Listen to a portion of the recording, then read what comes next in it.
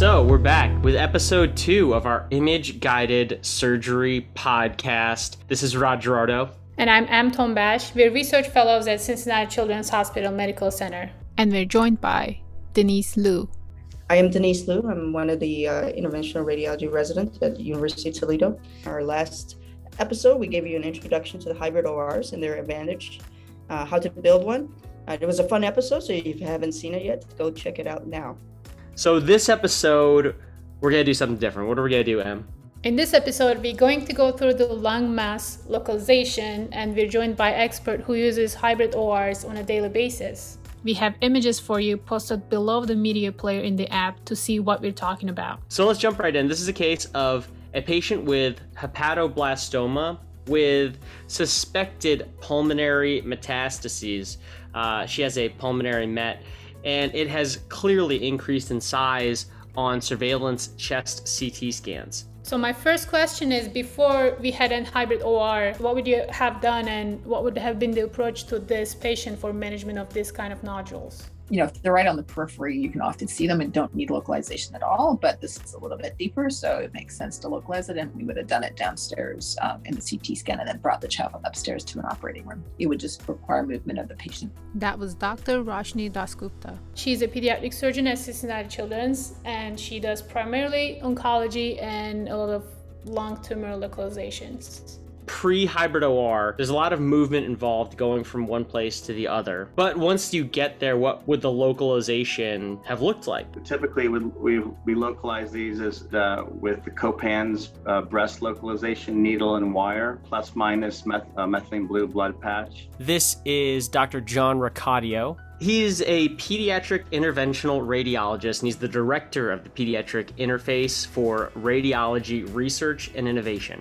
More recently, Dr. Johnson has started localizing some of these with microembolization coils, so coils that typically we would use for vascular embolization. We're advancing those to that same Copan's needle, kind of having a combination of the microcoil and also the Copan's wire coming out, just in case the wire were to become inadvertently pulled out during the thoracoscopic resection. That's not a trivial technical procedure. Dr. Neil Johnson. He is an Australian pediatric interventional radiologist. He uses the hybrid OR almost exclusively for lung localizations. He does something a little different, using microcoils that are usually used for embolization. This may seem like a trivial change, but it's actually very technically challenging. The IR really need to practice beforehand to get a good feel or handle on controlling the coil, because it's very important that it be deployed in the right place. Because we've had them, they sort of a little bit smaller than the guide needle for the Copan, so you have to be very careful and practice outside the patient beforehand and know what you're going. You have to have the holder for the coils really firmly established in the hub, otherwise the coil delivers in the hub of the Copan's needle. So it's pretty technical, and you have to practice and be very sure of what you're doing before you try it on the patient. Yeah, prior to the hybrid OR, the patient would be usually intubated upstairs in the OR. Since we're operating on the lungs, the intubation is also a little more complex. And Roshni, I know that you often do the double barrel intubation. Is that correct? Yeah, they always have a double lumen ET tube or a bronchial blocker, depending on the size of the patient. Right, exactly. So they typically would do that up in the OR area and then transfer the patient on a stretcher down to CT, down a couple floors, get them off the stretcher, get them onto the CT gantry, the CT table, do the CT scan and the CT localization there, then get them off the CT table with the wire in place, kind of protecting that from hoping that won't get dislodged, and then transferring back up to the OR, and then positioning them in the thoracoscopic position for the surgeons to do the thoracoscopy. Now, as you can imagine, this workflow before the hybrid OR is a little bit all over the place. So it's easy for some issues to arise. So there are a number of opportunities for the wire to get dislodged, and all that's done in the hybrid OR. And when possible, we try to actually position the patient in the thoracoscopic position to begin with. So there's a single prep and a single draping. That doesn't always work depending on the location of the nodule, but when that does, you can do everything more efficiently and with less chance of that wire becoming dislodged. And with hybrid ORs, we save all this time, not transferring the patient back and forth from imaging to OR. Let's look into some examples. Here we see some intra-op, C-arm, cone beam CT images. Denise, because I'm a simple blood and guts resident, what do they mean by cone beam CT image? So a cone beam CT is a type of topography, like a CT, where the C-arm kind of rotates around the patient completely 360 degree while capturing multiple images from different angles. So it's basically like a CT, but just done with a C-arm. Cool.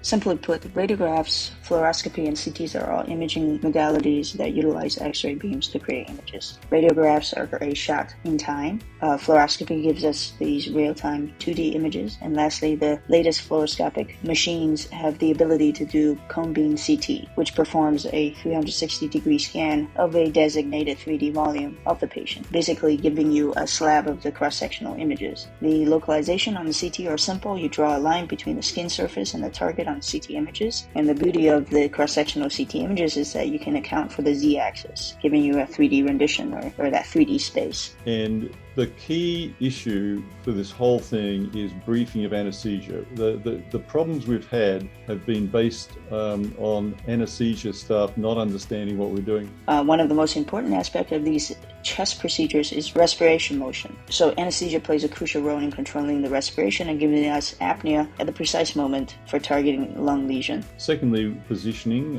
As you can see there, we need it so that we try and do it the same position as for the thoracoscopy without having to redrape, etc. And then we localize the lesion. We basically go to a workstation and put that green line on. We put an entry point. We click on the lesion with a mouse, we click on the skin, and the system draws the line. One of the advantages of this is we can adjust it. It goes directly through the middle of the intercostal space, which surgeons prefer going above the rib so that we avoid the arteries and the nerves that are below the rib. And so we get that line, we go back into the room, and the system arranges the C-arm automatically. The computer arranges the C-arm in exactly the right position. I actually put the needle into the pleura to check its position and stabilize that with some blue towels. And then once we've got it done, it's very important to do it quickly. You don't want to put the needle in and do a scan and then wait and fiddle around. And when some of our colleagues used to do that, they'd get pneumothorax or other complications. I think, Neil, you bring up a really important point about the breath holding. And basically, it's really important to talk to the anesthesiologist and explain to them that we need the same respiratory excursion on whenever we're doing the cone beam CT imaging, and that has to correspond to when we actually are advancing a needle. So you can imagine they do the cone beam CT with full inspiration, and the location of that nodule is going to be different in 3D than if they did it on full expiration when you're trying to advance the needle. So these planned paths are planned from the respiratory excursion from that first CT. So unless you have the same respiratory excursion when you advance the needle, you're going to be off target. To ensure the same respiratory effort, we ask our anesthesia colleagues to fully paralyze the patient and then disconnect the tubes from the ventilator. This way the patient can just exhale naturally and stop at a very natural stopping point. And that seems to be the most reproducible rather than having CPAP of 20 or 25 or something like that. And secondly, we think that reduces, having no positive pressure, reduces the chance of a pneumothorax. Totally agree. That's the same way that I do it as well. So even if you do get a complication, and the most common one is having a pneumothorax, it's not a disaster. We just put a 5 French sheath or a UE catheter and connect it to low wall suction, which will take care of the pneumothorax. When you're doing this with a living, breathing patient, then timing it up with respiration is difficult sometimes and takes a little bit of coordination with anesthesiology. It's kind of like us doing a lung biopsy, right? Yeah. If we do a lung biopsy, chasing after that lung nodule, especially, that's why we say it has to be at least a centimeter. So most of our patients are not general anesthesia, they're outpatients. They can come in and just breathe on their own. We just tell them, hey, can you hold your breath at the same level each time? But it's not possible because you give them moderate sedation and then their breathing changes. Yeah. And then depending on if it's peripheral, if the lesion is peripheral, you get high risk of pneumothorax. If the lesion is more central, you get higher risk of pulmonary hemorrhage. And what about the resolution? Can you see nodules like you can in the traditional CT, Dr. Johnson? The answer is yes. Now, most of these images are done, if we've got a big nodule like this one, or relatively big, then we turn the dose down and we just use enough dose of x-rays to get the job done. But it also has a lung optimization module that Nicole knows all about. And so we have been able to see every small lesion that we have seen on the traditional CT downstairs diagnostically beforehand, we've been able to see upstairs in the hybrid. So the contrast resolution, the spatial resolution is just as good. In fact, I think it's slightly better than traditional CT. And one more question. Let's say if you have multiple lesions, are you able to localize all of those? Yes, we can do multiple lesions at the same time. I think Dr. Johnson has done up to 3. Sometimes when you do multiple, there's increased chance of pneumothorax, but then again, just put a small catheter in there and suck it out, it's no problem. Usually it depends on what the goal is of the procedure and where the lesions are located. If they're all kind of within the same lobe, then I think for a thoracic surgeon standpoint, they can just take it all out. Kind of like breast surgery, right? Multicentric versus multifocal. If they are all different lobes and you are worried that they're of different etiology, you can localize them, but usually we just pick the biggest one and go after that. All right, so we'll move on. We'll show you guys some images of the needle advancement under plain fluoroscopy. Well, that's essentially what you would see just under plain fluoroscopy if you didn't have the graphics to follow. So obviously a nodule that small under plain fluoro, you just can't see. So you'd be kind of pushing blindly. But having performed the CT beforehand and having this live fluoroscopy superimposed over that CT, along with your planned graphic, you have the planned graphics to guide your needle over down to the lesion. Because it's so difficult to see, and like Dr. Racadio says, you're basically pushing blindly, you can end up with an intraoperative bleed. If you have this intraoperative bleed to watch, they have a display monitor that shows this live x-ray, the image with the graphics, and then they also have their pre-op CT, so they can kind of compare all the images while they're doing their approach to this.